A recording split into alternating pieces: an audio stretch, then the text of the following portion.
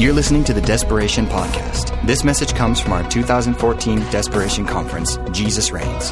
For more information, visit us at desperationonline.com. Now turn with me in your Bibles to Mark chapter 12. We're going to go for this tonight. Everything you got. Mark 12:28. This is a great moment. Jesus declares what he wants from us, and I want you to hear this. One of the teachers of the law came and heard them debating. Noticing that Jesus had given them a good answer, he asked them, of all the commandments, which is the most important? The most important one answering Jesus is this: Hear, O Israel, the Lord our God, the Lord is one. Love the Lord your God with all your heart, with all your soul, with all your mind, and with all your strength.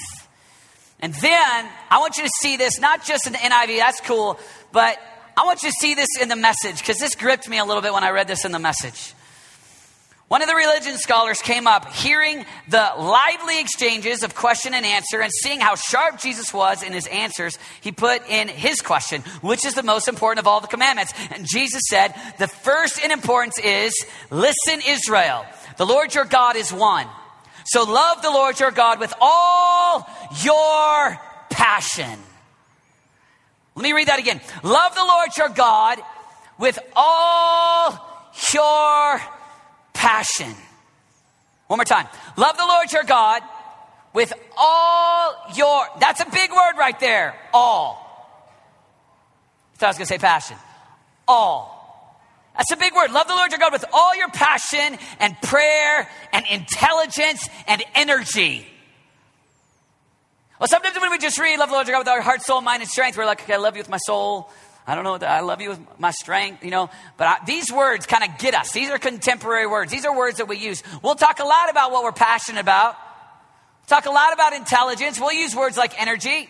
And Jesus says here, I want all. So they come to him, they say, hey, tell us what's the greatest commandment. And Jesus doesn't answer in the language of law. He answers in the language of love. And he says, I want you to love the Lord your God with your passion, with all that you've got. We're talking on the inside. Tonight I want to title this message, One Passion. This passion, what you've got going on the inside. I know I sang a song to you earlier, and John Egan loves to make fun of me because it's usually where the worship leader sings and then the preacher preaches. But in our case, he sings the songs and then I sing songs. But I want you to get your lights up. Here we go. Get them up just like this. Get your lights up if you know this song. Renata and I were driving. Yeah, there they are. Bring them out. That's good. Renata and I were driving. We're in our minivan, and I love my 1999 minivan. It's my favorite. And we're driving in the van, and I realized that this is the first generation in history to be discipled by vegetables. Yeah. Because, go ahead, keep those lights up. Get them up. No, I want cell phone lights everywhere. There we go. If you don't have a cell phone, then just you can hold your wallet up or something. But keys, no, don't do keys. That's loud. But we're driving and I'm listening to vegetables sing. I've got 4 kids. They're all in the back of the van. Dawson, Olivia, Adeline, and Justice. And Renata and I, we believe that discipleship can happen in the van. We're trying to make disciples of our kids in the van. And we're singing worship songs to God in the van. And we've got a vegetable, Larry and Bob, leading us in worship.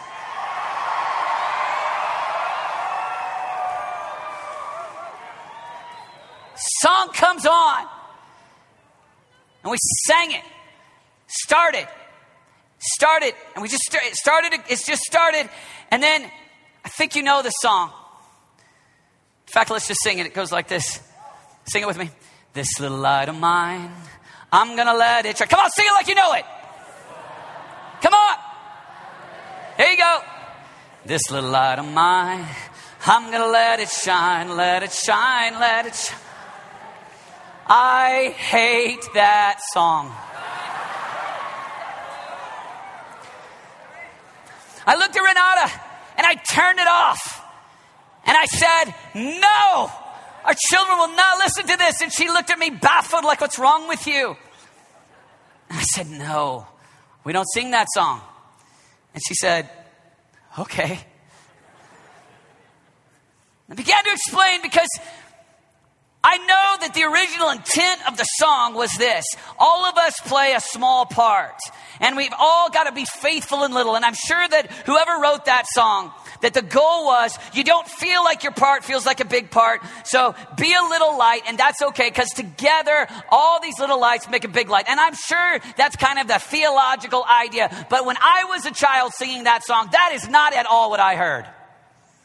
What I heard was, I got a little light. That's me. I got this little light inside of me. I'm going to let it flicker. I've got this little tiny light inside of me. I'm going to let it shine. It's little, flicker, barely there. This little light inside of me. I'm going to let it flicker, let it flicker, let it flicker, let it flicker. That's kind of how I saw it.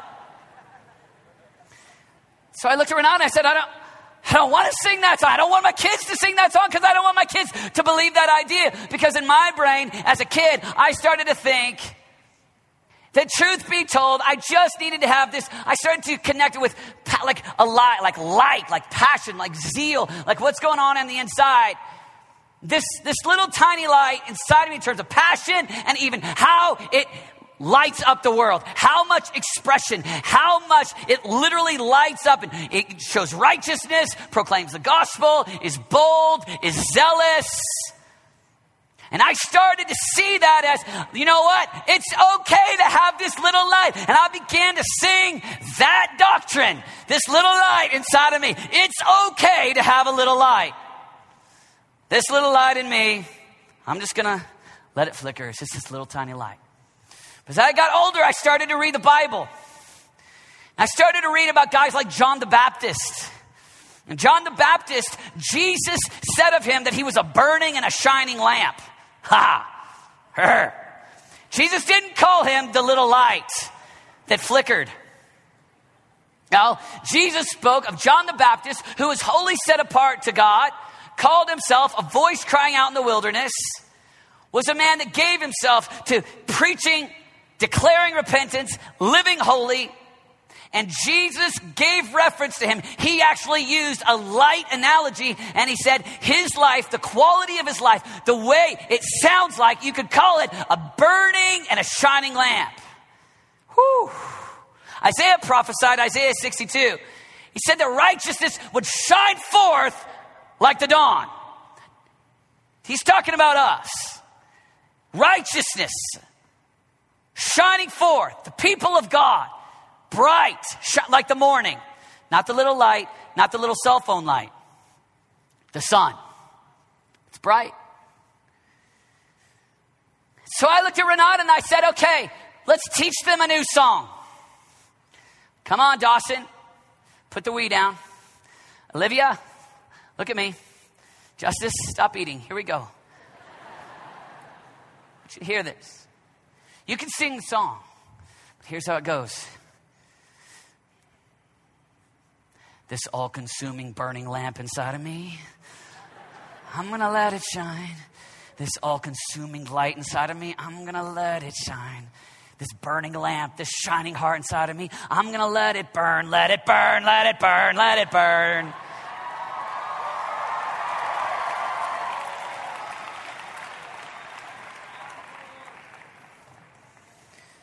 I say that to say this. I believe in our culture, as I've hung out in this culture all my life, I believe that we so easily create a category that says it's okay to not be a burning lamp. I mean, imagine if Jesus were to talk about you. Would he say it's a lamp? He was a lamp that burned. He shined. The quality of his life, the way that he followed me and loved me, the level of sacrifice, the level of fruit and maturity and boldness and effectiveness. It's like a burn. What would Jesus say about you? And I think it's so easy for us in our culture to say, okay, I'm going to create a category that says it's okay to not be on fire for God. And we create our own category. And somehow it's so often the norm, and we look at people that are extravagant and we want to say that's a kind of extreme Christianity. But when I read Jesus, I don't see Jesus talking that way. I see Jesus talking in the language of us surrendering all and giving everything to him. And tonight I want to encourage you to burn, to shine. And I hate the mockery of the phrase on fire. I hate it. I hate the way that people often make fun of being on fire, because my dream and my passion is that we would be on fire for decades. I was in the ninth grade. When I was in the ninth grade, I sat at a pizza joint with pizza restaurant, pizza store, pizza shop, pizza place. Sat at a pizza place. He's a nice guy, good guy. He's in his early 20s. And I was leading prayer meetings every day on my campus in ninth grade. And we were seeing God do some awesome things in ninth grade. I was pretty on fire. I was pretty excited about God. And I'd led some of my friends to Christ. And I was reading Keith Green. And I was reading the book about Keith Green. I was singing his songs. And I was just going for it. And I just remember having this conversation with this guy. And, you know, to a 14-year-old, a guy who's in his 20s is old. You know, like, man, if you can grow facial hair, you're old, you know. Some of you 14-year-olds can grow facial hair, but I couldn't until I was 19. So I remember talking to him, and he said this. He said, David, he goes, I just want to encourage you because I love that you're so passionate now. He said, but I want to be here for you because the passion's going to die. And he said, this is common. It's called youthful zeal. And he said, and he was kind-hearted. It was what he really thought. But he said, I just want you to know it's going to die, and I just want you to know that I'm here for you. Well, what that did for me was that made me question. That made me wonder and kind of have a resolve in my heart. Kind of this resolve that said, I don't believe that has to be true. I don't want passion to die. Sometimes it's easy for us to say, well, because of difficult circumstance, because people will inevitably let you down, because leaders will disappoint you, because parents will fall short.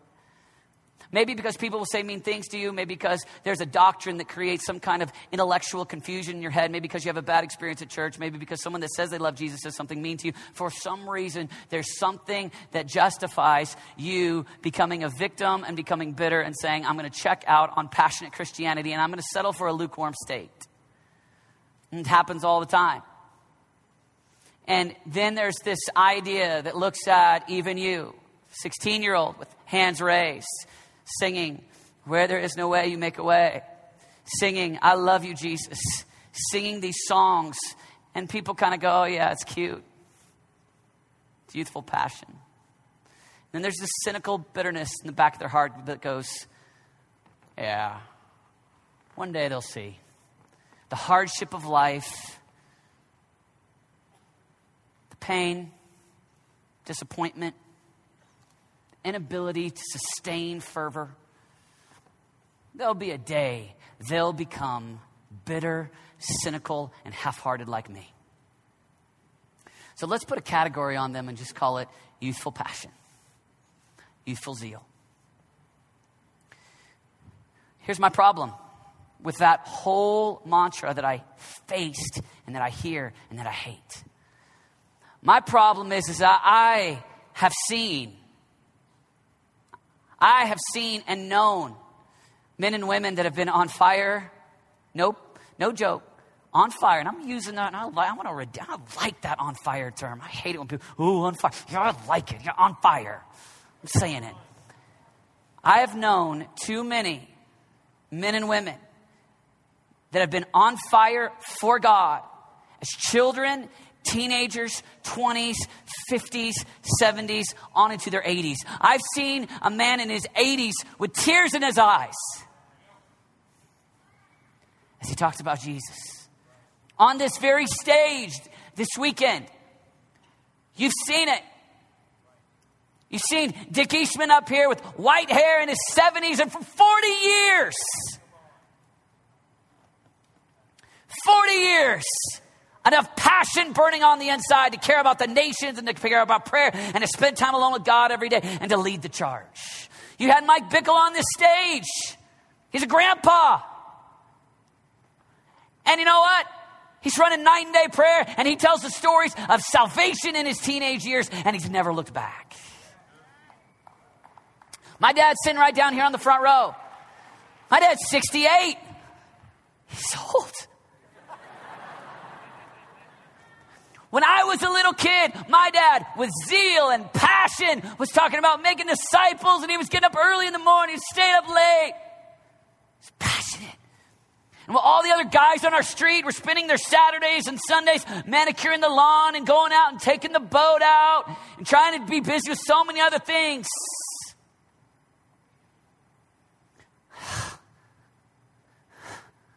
Man, he was in his 40s back then, but man, he was passionate. Today, he's 68 years old. He drives around with my mom full time, all the time. Preaches 6 times a week. You know why? It's fire on the inside. There's a passion that's real. It's not fake. It doesn't have to die out.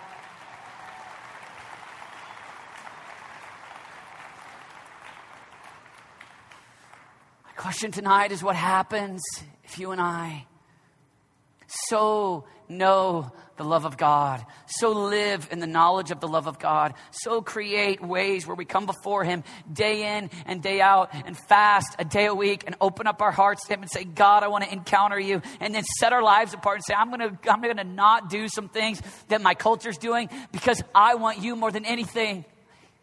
What happens? Is it possible that we could be on fire for decades?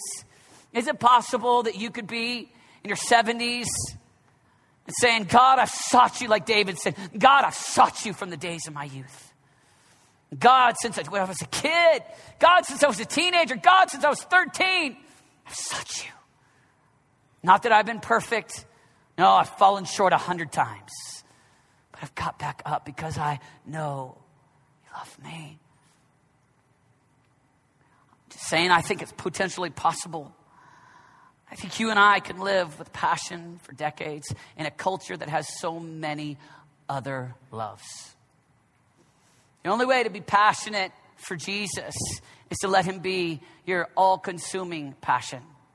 Our culture has people that are on fire for lots of things, passionate about lots of things. You read the profile, you can see what comes out of their heart. See what we talk about. See what we Instagram about.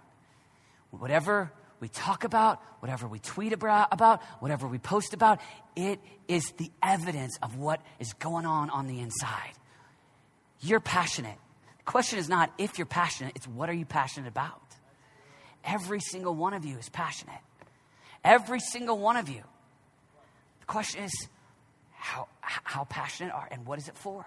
When I look at even going to you go to Barnes & Noble and you see all these magazines where you've got, the truck magazine and the hunting magazine and the duck magazine and the Better Homes magazine and the what else? I mean, it's everything. There's everything you can imagine. The Muscle magazine and all the fashion magazines and the Go on Vacation magazine and the Trips magazine, and there's everything. There's the How to Mow Your Yard Better magazine. It's amazing, all of these things. And when you look at these things, here's what you can see. You can see all these different people that have some of these things that are some treasures that are their passion because they want to read about it. Let's talk about the celebrities, or let's talk about how to, basketball or hunt, or all these different things. And you can kind of find a little bit of their heaven, a little bit about what they really love. You live in a culture where there is 10,000 opportunities at your fingertips, and a culture that says, go ahead, engage in all of them, whatever you want. Let Jesus be a slice of your life. I want to tell you tonight, in order for Jesus to be your all-consuming passion, you will not be able to have hundreds of loves.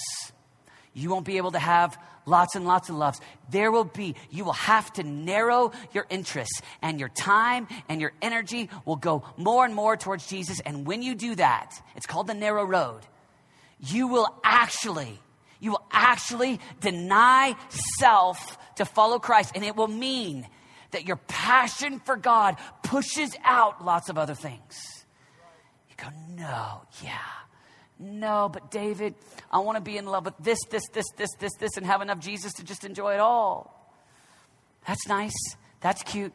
But that's not death to self and all-consuming passion, loving the Lord your God with all your passion. Loving the Lord your God with all your passion is where he means so much to you that it's shocking how many things you desire to push out of your life. Because you want the things that he wants. And when you want the things that he wants, it's amazing how much he's actually scripted a way to live your life that takes up your time, money, and energy and intelligence to love the Lord your God with all your passion, all your energy, all your intelligence. You have to push some things out. No, I don't want to hear that.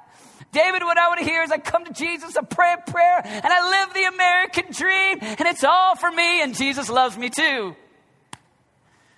Just telling you, the American dream is the thing, in my opinion, that is suffocating our generation. And when I look at my generation, when I look at the guys who are my age, that are 37-year-olds, I'm saying it's suffocating my generation. When I look at the 55-year-olds, I think it's what's suffocating their generation. It is not the overabundance of persecution from the government. It is not the over persecution from people calling you names. That's not the thing that's going to be the biggest distraction for you. The biggest distraction for you is all the opportunities and all the things that you've got and all the possibilities and all the things you can do. And you live in this great nation where you can do whatever you want and you can become great at all these things. And I'm telling you, in your future years, your temptation will be to have so many idols that Jesus slowly gets pushed out. And the challenge will be for you to love God enough to push out idols because he means so much to you. And that's going to be your challenge. Your challenge is going to be to so fall in love with God and to love him with all your passion that you actually come to the end of your life. You want to come to the end of your life and have not, hey God, hey, how's it going? Good to see you. Is the throne comfortable? Glad to be here. Hey, I had 100 loves, but you were one of them. That's just not the language that we see in Jesus. Read the Gospels. Read all of Paul. Read what you can. And you don't find that kind of mentality. Oh, that's a lot of what goes on in our culture. But if you just read the red letters, if you just read the way Jesus talks, it's a little scary. He's for real. This is not a game. This is not just church. This is real. This is our lives. This is our faith. This is our eternity. This is our eternal destiny. In the end, there's going to be a moment where you'll look back and the blessing of coming to the end of your life. You're 81 years old, and imagine if you haven't wasted it on 1,000 lesser loves. I'm not talking tonight. I know we've talked a lot about sin. I'm not talking about sin tonight.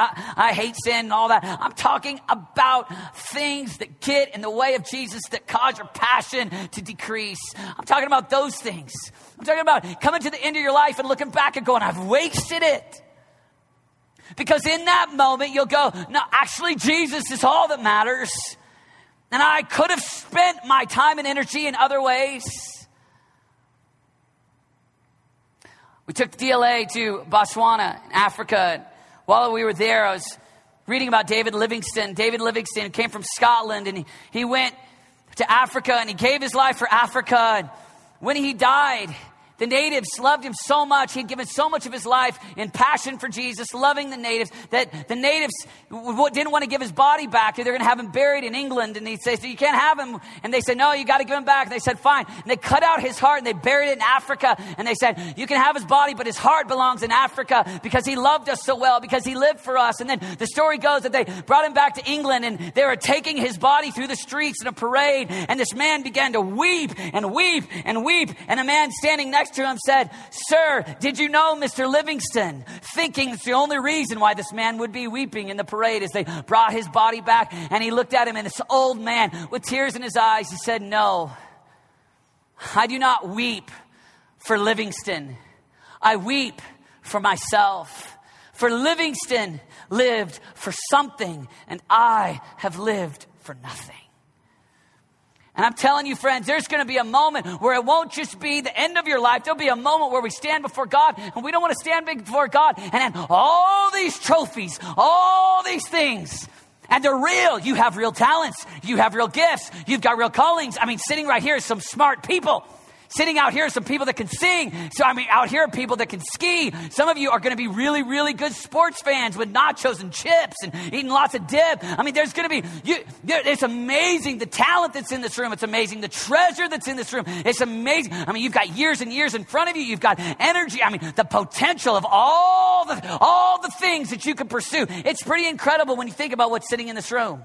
The challenge is, it's not just the persecution. It's not just the bad things. It's not just when people say mean things to you or something like that. That is the thing that is the most dangerous for your heart to not end up in love with Jesus. It's all that talent, all that possibility, all that treasure, all that you could have. Oh, you could have the American dream. And when I say the American dream, I just mean you can have the money, you can have the good life, you can have all these things. Crowd out the very essence of what Jesus said. He goes, I want you to love me with all your passion, all your energy. I want everything. Paul said this in Philippians chapter 3. When you read this text, you can just feel the passion coming out of Paul. He says this, verse 3, for it is we who are the circumcision, we who serve God by his Spirit, who boast in Christ Jesus, and who put no confidence in the flesh, though I myself have reasons for such confidence. And here he goes. Look at this. If someone else thinks they have reasons to put confidence in the flesh, I have more. Circumcised on the 8th day. He goes, listen to this. I was circumcised on the 8th day of the people of Israel, of the tribe of Benjamin, a Hebrew of Hebrews. In regard to the law, a Pharisee. As for zeal, persecuting the church. As for righteousness based on the law, faultless. Here's what he's saying. He goes, I'm a bad dude. Here's what he's saying. He's talking about, I come from a good family. If you were circumcised on the 8th day, you came from a family that was carrying out the law. He was a good Jew. I came from a family that was doing the right thing. I even come from the tribe of Benjamin. Yeah, first king of Israel was Saul. Tribe of Benjamin, who knows? Maybe this young Saul was named after Saul the king. He's part of that tribe. Who knows? He goes, I was part of I'm part of the right tribe, part of the right family. And he goes, I have social status. High Jewish status. I'm the tribe of Benjamin. I had wealth. I'm a Bible scholar. I'm a Pharisee. We think of a Pharisee, we just think bad things. But these are the ones that gave themselves to studying the scripture, memorizing the Torah. These guys were awesome. He goes, I knew the Bible. I had social status. As for good works, dude, I was even persecuting the church. I was doing, as for righteousness based on the law, faultless. Here's what he's doing. For his day, he's adding up all of the treasures of his society. He's calling, I'm a Bible scholar. I'm smart. I got social status. For us, it's kind of hard to relate to that. So I figured I'd make it easier for you. So I'm going to show someone who is someone who's got this same heart where Paul goes here. But if it were in our day, someone similar, not an exact, but similar. All right, this is my friend John Egan, all right? And I want to show some pictures of John Egan tonight. Now, John Egan, all right, this is my boy John right here. John, wave your hands, all right? Right there's John. John's words now. This is John. You want to talk about a good family? John Egan comes from an incredible, that's his dad, Jack. That's his brother, Dan. All right, John Egan comes from an incredible family. They go to Bethany in New Jersey. John grew up in the church. He comes from this great family, great heritage. John not only comes from a great family, but as John moved along, John started to experience some success. Went off to ORU. Got a degree. There it is. Look at that young face. Got the degree. We're talking smart. So he's not only come from a great family, but he's smart. He's got an education. And after education, if you keep moving on, John Egan, whoa, look at there. John Egan, leading thousands of people in worship. Not only does he come from a great family, not only is he intelligent, but John Egan's doing something. Social status. Come on, Facebook friends and the like. And not only that, but John Egan loves the poor. And John Egan's the primary face of championing heart work to thousands of people around the world. Here's what I want you to hear. Now picture this. Picture Paul. He is that times a lot. And you could hear what comes out of his heart. This whole text is just like passion coming out of Paul. He says this. He says, but whatever were gains, to me I now consider loss for the sake of Christ. What is more, I consider everything a loss. I consider everything a loss because of the surpassing worth or the surpassing greatness. Here it is. The surpassing greatness of being a success? No. The surpassing greatness, I want you to get this, the surpassing greatness of knowing Christ Jesus my Lord, for whose sake I have lost all things. And then he says this, I consider them garbage that I may gain Christ. I don't care about the social status, the family, being the Pharisee, being perceived as great. I know I've got success in all these areas. Doesn't matter that I come from the right family. It doesn't come those things. He goes, let me tell you how I see those things. I see those things as garbage. That's a strong word. Rubbish, garbage, trash. Wait, we're talking about really good things here. We're not talking about bad things. We're talking about good things. But the passion inside of Paul says, I count them as garbage compared to the surpassing worth or greatness of knowing Christ Jesus my Lord, for whose sake I have lost all things. Yes, they're nothing to me compared to knowing Christ. Let me tell you this. These things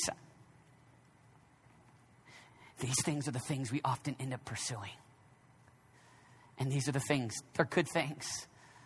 But you know how quickly they begin to deflate our passion for Jesus because we're so intent on getting social status, the right family, the right wealth, the right respect. And those things are the things. Paul comes to the end and he goes, no, that's not what I want. He goes, those are the trophies of the wasted life. Those are the trophies of someone who doesn't know what life's really about. Yeah, you stand at the end and you go, had social status, had the right family, had all these right things. It's the same prayer of John. Every time John writes a song, he's got the name Jesus in it like 25 times, right? Our promise is Jesus. Our hope is Jesus. It's all for Jesus. Sing to Jesus. All to him. Jesus, Jesus, Jesus. Why?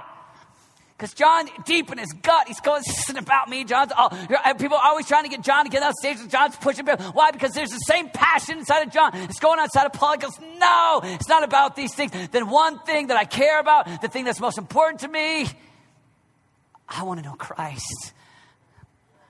The surpassing greatness of knowing Jesus.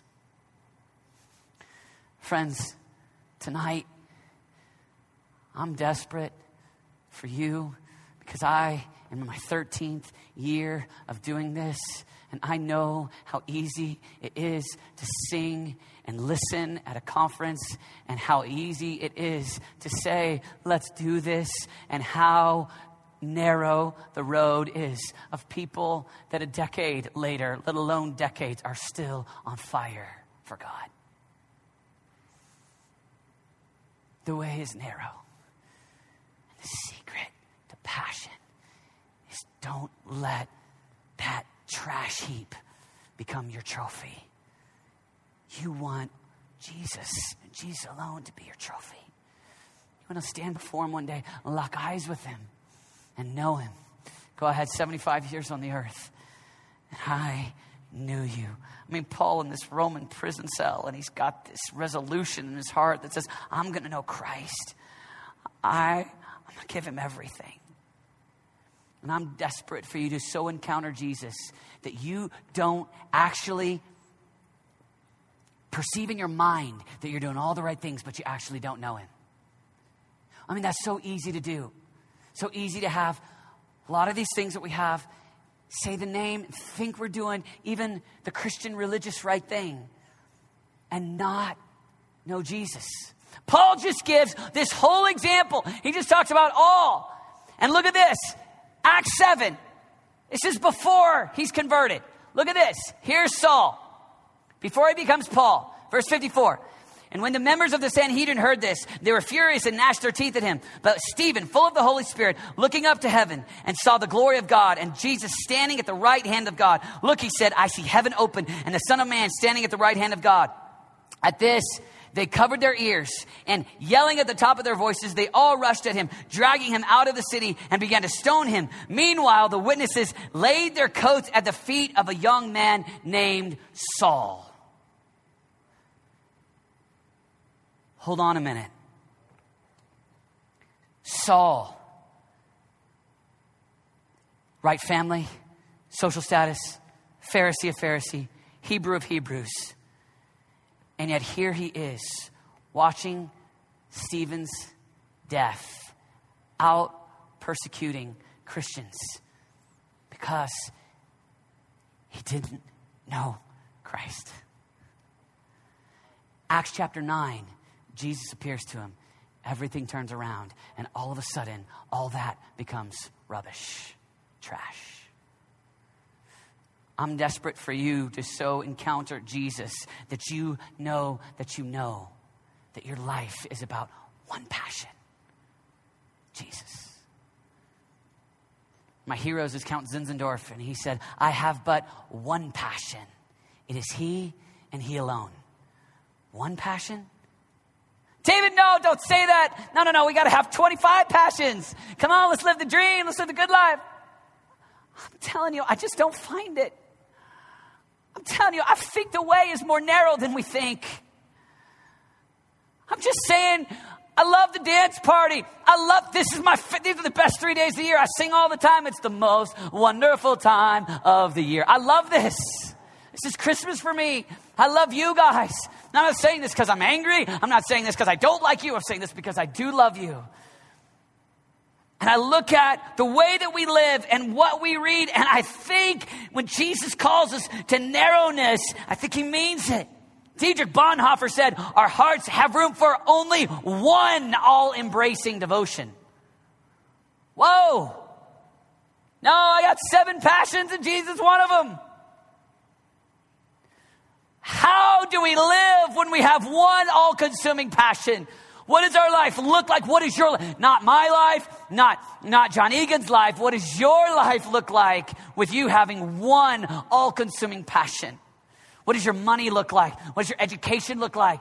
What does it look like in your life, in your prayer life, in your fasting life? What does it look like? I'm not talking about doing those things out of legalism. I'm talking about you love so much. What does it look like? Maybe you are the witness to Christ, the one who goes into the world that you just can't help yourself about talking about the one that you love. I'm just asking you, what does it look like for you? What does it look like in your own? What's your garbage list? What are the trophies of the wasted life that could potentially keep you from Jesus? Oh, no, not me. Yeah, you. Me. I got trophies. I got things I like. I like losing in fantasy football and minivans. I got stuff I like. I got things that are temptations to crowd out my life, crowd out my passion. What's your garbage list? I love what John Eldredge said today where he was talking about that. And he was talking about sometimes it's actually service. It's actually all the good things that we're doing. All the good things that crowd out relationship. Fight for relationship. Fight for one passion. Jesus said in Matthew 16, verse 25, verse 26, for what profit is it to a man if he gains the whole world and loses his own soul? Tonight, I'm not talking about all the ways that you can be effective. I hope you are. I pray you are. I'm not talking about all the gifts. I pray you walk in all the gifts of the Holy Spirit. I'm not talking about all those things. I'm going right at you as you prepare to leave this place. I don't want anybody to leave here without this resolution in their heart. I will have this one passion. It is He. It's He alone. He's worth it. I don't want to gain status, wealth, respect for the university that I'll attend, the right spouse, the boat, Chipotle, the right pets, vacation, the dreamy spouse, the comfortable nursing home. I'll get the American dream.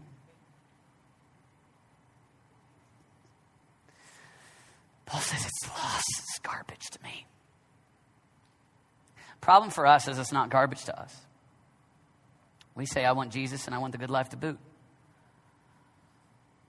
I want both. And nobody knows their own heart. It's a place we have to come to tonight. Surrendering. Be my only passion. Crowd out other loves. I want my affection for hobbies to decrease. You've only got so much capacity.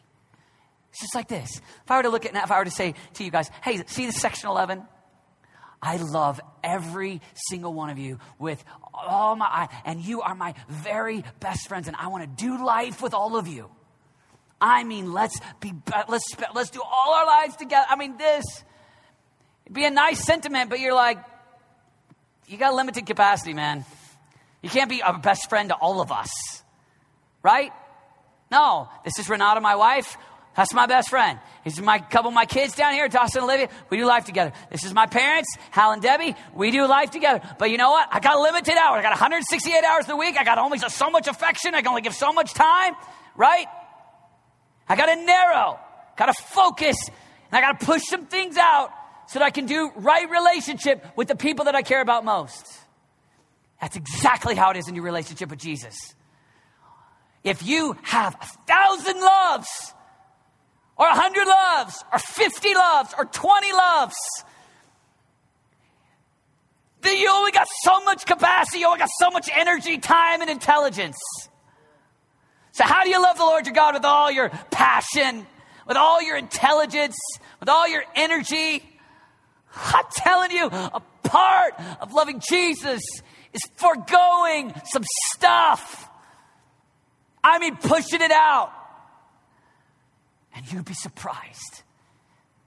Your heart, over time, really will expand in love. I look at guys, I know I keep talking about, but I just look at these old guys and they're my heroes that, well, at Christmas this year, we were just having Christmas dinner. We're just hanging out. We had Corey and Anna Asbury over at our house on Christmas Day. We're sitting there and my parents are there and it's just kind of a hodgepodge hanging out. And all of a sudden my dad starts talking about Jesus, starts crying.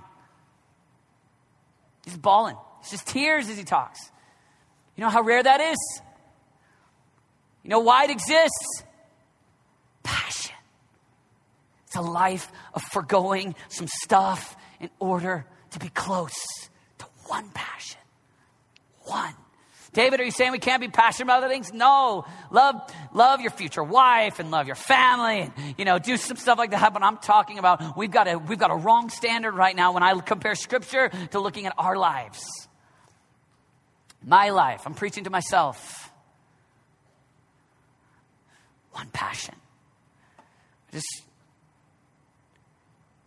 I'm almost done. I can imagine my family right now with my 4 kids.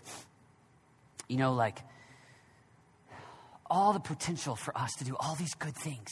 All these good things. We're busy doing all these good things. And it's fun to be connected to all these friends on social networking, and it's really fun to do sports, and it's really fun to have all these hobbies, and it's really fun to try to do money well, and it's really fun to have vacations, it's really fun to have a big house, it's really fun to have a jet ski, and it's really fun to be able to eat Qdoba every day. It's really fun to have all these different things, and that's all. It's really fine. We want to help all these different people do all these different things. But imagine standing before the Lord one day and having done all these good things and then you don't know him. When you stand before him, it's judgment day. You got one shot, 70 years on the earth. Psalm 39, we got life's a mere breath.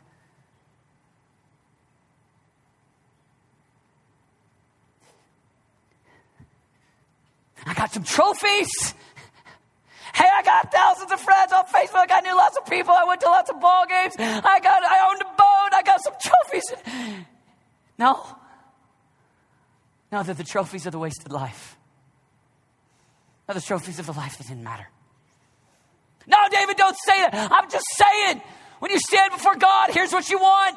You want a heart that loved.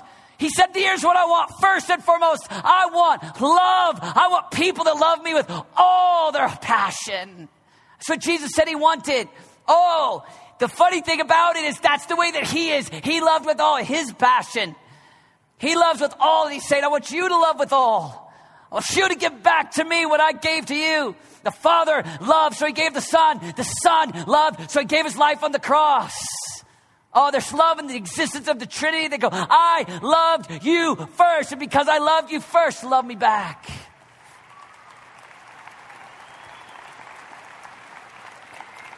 But imagine all these good things. All these good things. I got 4 kids right now. Can you imagine for me, if Renata and I go, we are going to be the best parents that ever lived. Watch this. We are going to do this right. And we have the right minivan, 1999, and it's awesome. And we got the right yard, and we're getting our kids in the right education. And they never eat wheat and all that, and sugar, and we're doing everything right. We got them in the right clothes. They got the right education, and I'm driving them to 100 different things so that they got the right sports, and they go to skating parties, and then I go, okay, well, I got to make more money if I'm going to take care of these kids. So I'm working my tail off, and I'm making money for them, and I'm saving it for them, and I'm doing all this stuff, and I'm talking with them, and I'm doing everything I can to try to get everything just right. Imagine if I did everything just right and got all the exteriors right. House right, car right, education right, minivan right, even no gluten, everything. I get it all right. And then they turn 25 and I got it all right. But in the process of getting everything right, I look up when they're 25. One's a president, the other's quarterback for the Broncos, and 2 of them one's married to the president, whatever they are. If I look at them on that day, and I got all of the labor right, but I lock eyes with them. Oh, the disappointment if I don't know them. Right? If I'm sitting on the deck and I'm like, Das. Oh yeah, I never really got to know you. Oh, the loss and the ache and the pain. I did everything right, but I didn't have relationship. Friends, you and I, our temptation is we're going to do all these things. We stand before God. And what mattered most was relationship. And we missed it. We had one shot. You got one shot. One life. Oh, you want to stand before God and have a relationship. That's what matters most. I want to invite the band to come up, and I want to read this in Matthew 7. Jesus says, not everyone who says to me, Lord, Lord, will enter the kingdom of heaven, but only the one who does the will of my Father who is in heaven. Many will say to me on that day, Lord, Lord, did we not prophesy in your name, and in your name drive out demons, and in your name perform many miracles? And then I will tell them plainly. Let me read that again. I don't know if you caught this. We're talking about people that did amazing things. Lord, Lord, Lord, didn't we do the good stuff? Lord, did we not prophesy in your name? Did we drive out demons? Did we do miracles? Imagine that moment. Lord, Lord, didn't we do these good things? We're talking Christian things. We're talking spiritual things. We're talking about the things that you and I want to do.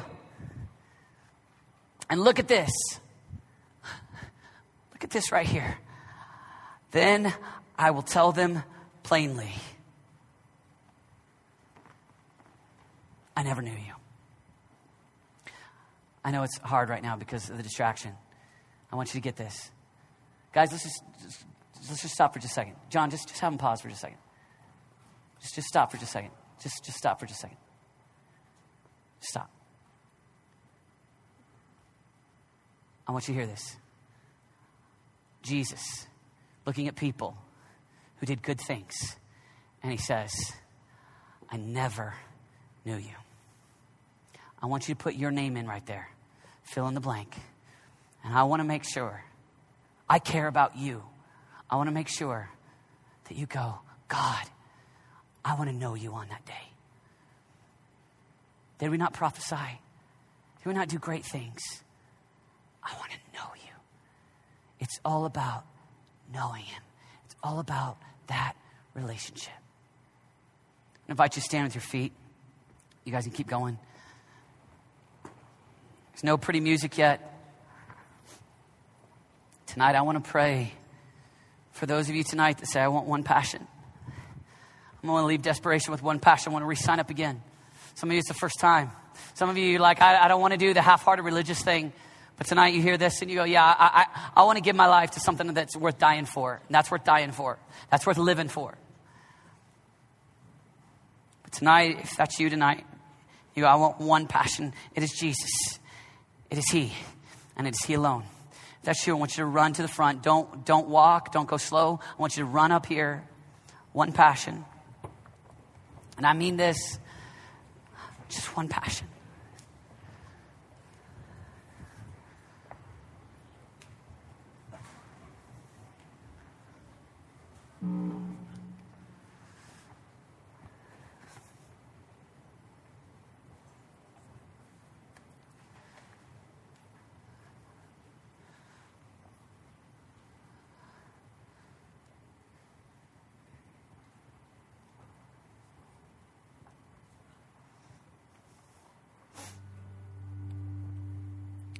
Lord, when we stand before you,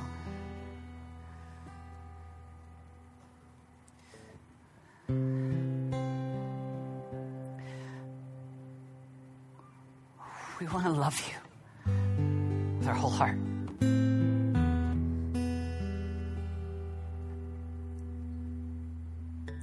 God, I confess my temptation to allow so many other things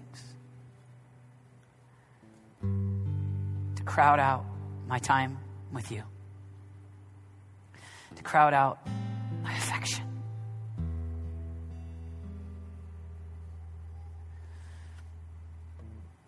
God, I want one passion.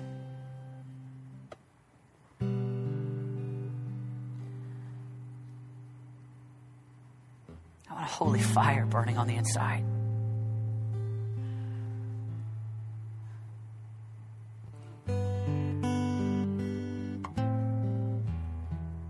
God, I don't care about the trophies. Living on the planet today, in this culture and in this world where there's so many options. May those pursuits, may they decrease that you might increase. May passion for Jesus be on the rise. And love for myself. Love, status, money, comfort, respect, intelligence. May those hold nothing compared to the surpassing pleasure, worth, joy, greatness of knowing you. Give us one pure and holy passion. Set our hearts ablaze. God, we want to be on fire for decades. I pray that in the year 2054, 40 years from now, I pray for men and women that are right now 14, 15, 16. They would live not shackled, the chains, the loves of the planet, but passionate for the Creator that loves them.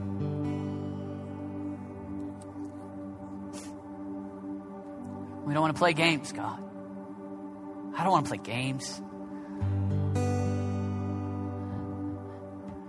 God, we lift up what we have to you, our dramas and our music and our sermons and our songs, bus rides. It's all for naught. It's all trash if it doesn't take us to passion for you. Fill us with passion, God. I want to stand before you and not have a list of things I did. Didn't I prophesy? Didn't I preach? Didn't I give? Didn't I witness? I want to stand before you, God. My eyes lock eyes with the one that I've been talking to my whole life. My heart locks with the heart that's the consuming fire. And we've spent decades together before I ever stand before you in eternity. Give us one passion. It's Christ. It's Christ alone. The worthy Lamb that loves us. Place your hand on your heart.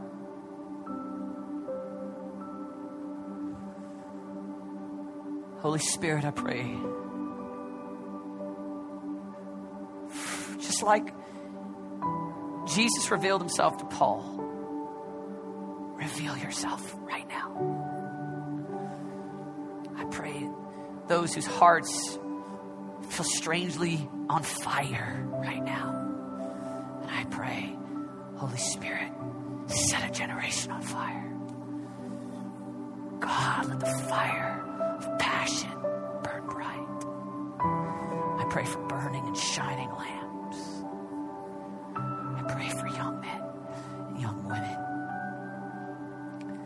ablaze in love with Jesus. Give us one passion. I don't want to love you with part of my passion.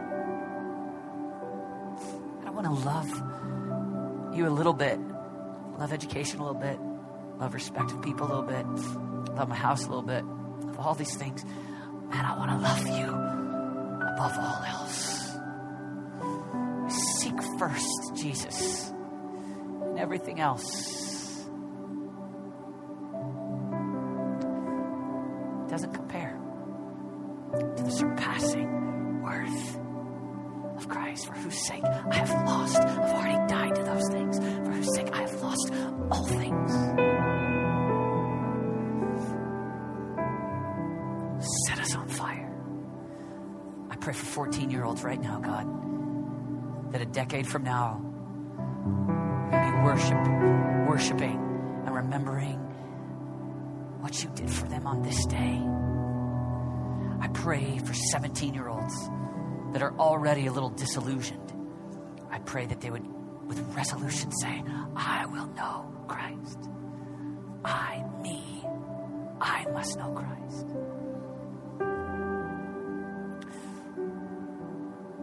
God, I pray that we would not get so consumed in all the exterior things we could do. All the external callings, all the good things. Oh, we want to do good things. We want to reach the nations. God, we want to reach our generation. God, we want to give sacrificially. God, we want to do stuff. We want to live out our callings, God. But our first and foremost is this internal calling that we might know God. That's what we want more than anything. That's what we've decided to live for. Let everything else be as it may. Let a holy fire burn in our hearts, God. This be a holy moment.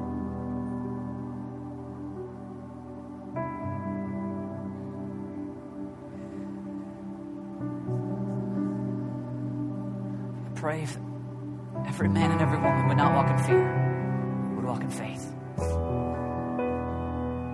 I stand before you, God. I stand before you.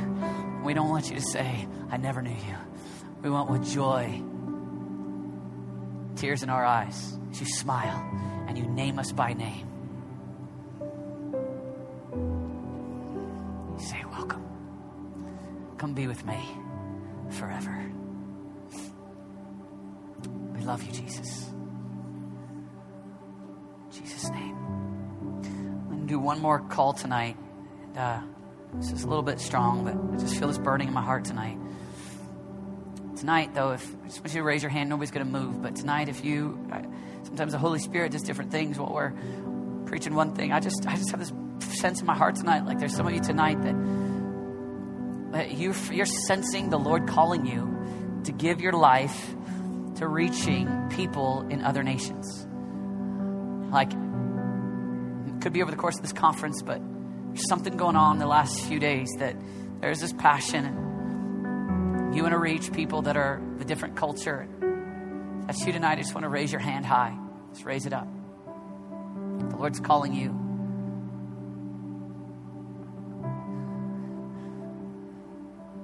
Father, I lift up these willing ones. Father, I ask, Lord Jesus, that there would be a great multitude of which no one could count from every tongue, tribe, and nation around your throne. As you're going to do it, God, I pray that these faithful harvesters would go and be obedient to the call, the very thing that you're placing on their heart at this conference or in their life. And I ask for strength, God. Oh, God, help them as they navigate as they navigate education, as they navigate money. But God, raise up a generation that reaches the darkest places on the planet. God, we want to reach the people that have never heard the gospel once. God, I ask, Lord Jesus, that you would use young men and women right here to take the good news of the gospel of Jesus Christ on airplanes and boats all over the world, to huts, to houses, and places that's dangerous, where they're never applauded, they're never put on a poster, nobody ever says you're so cool. But they love Jesus and they're in another nation, on their face in intercession, boldly sharing Christ. I pray for missionaries. In Jesus' name. Amen.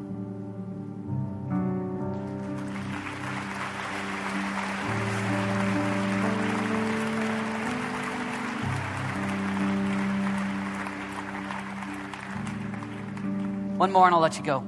Well, I won't really let you go, but I'll let John lead. I know that sometimes it's hard to know what it's like to be a pastor. Lots of people have different ideas about pastors. Sometimes I feel like people have good emotions, sometimes bad. But if we're going to reach America, I believe that one of the greatest needs in America or young men and women that say, you know what? I'm going to give myself to full-time trying to expand the Church of Jesus Christ. So whether it's a worship pastor, a youth pastor, a children's pastor, or who knows, by the time John and I are 50, they'll be like, internet dancing pastors or something. But if you go, I want to be a pastor. I believe God's got a call in our country, and I want to see America know Jesus. You feel like that's a call on your life. I'm passionate about not sending our best and our brightest, do everything. I believe God wants some of the best and some of the bright. We need best and brightest to do lots of different things, but the church needs some of the best and the brightest. So if that's you, I'm called to be a pastor. I don't know what it looks like yet. I don't know what my education is yet. I don't know how. I don't know that yet. But I want to give my life to full time. We're all in ministry. We're all in ministry full time even. But I'm talking about in a specific way where you're going to say, I want the Church of Jesus Christ not to be mocked and made fun of in America. I want it to be a city on a hill. I want it to be a light.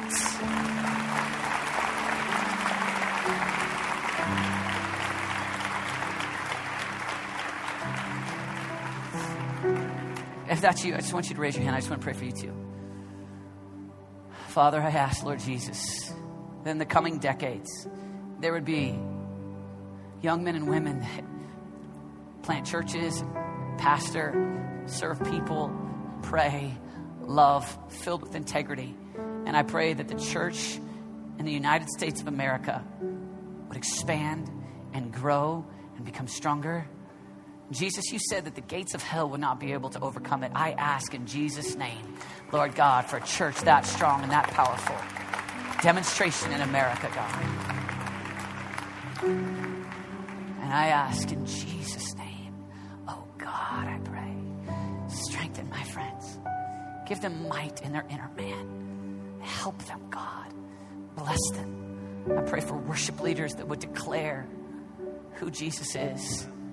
I pray for worship leaders with humility and passion on the inside. I pray, oh God, you would raise up youth pastors that serve a generation, children's pastors and senior pastors. In Jesus' name, amen. Amen. Let's give the Lord a shout out tonight.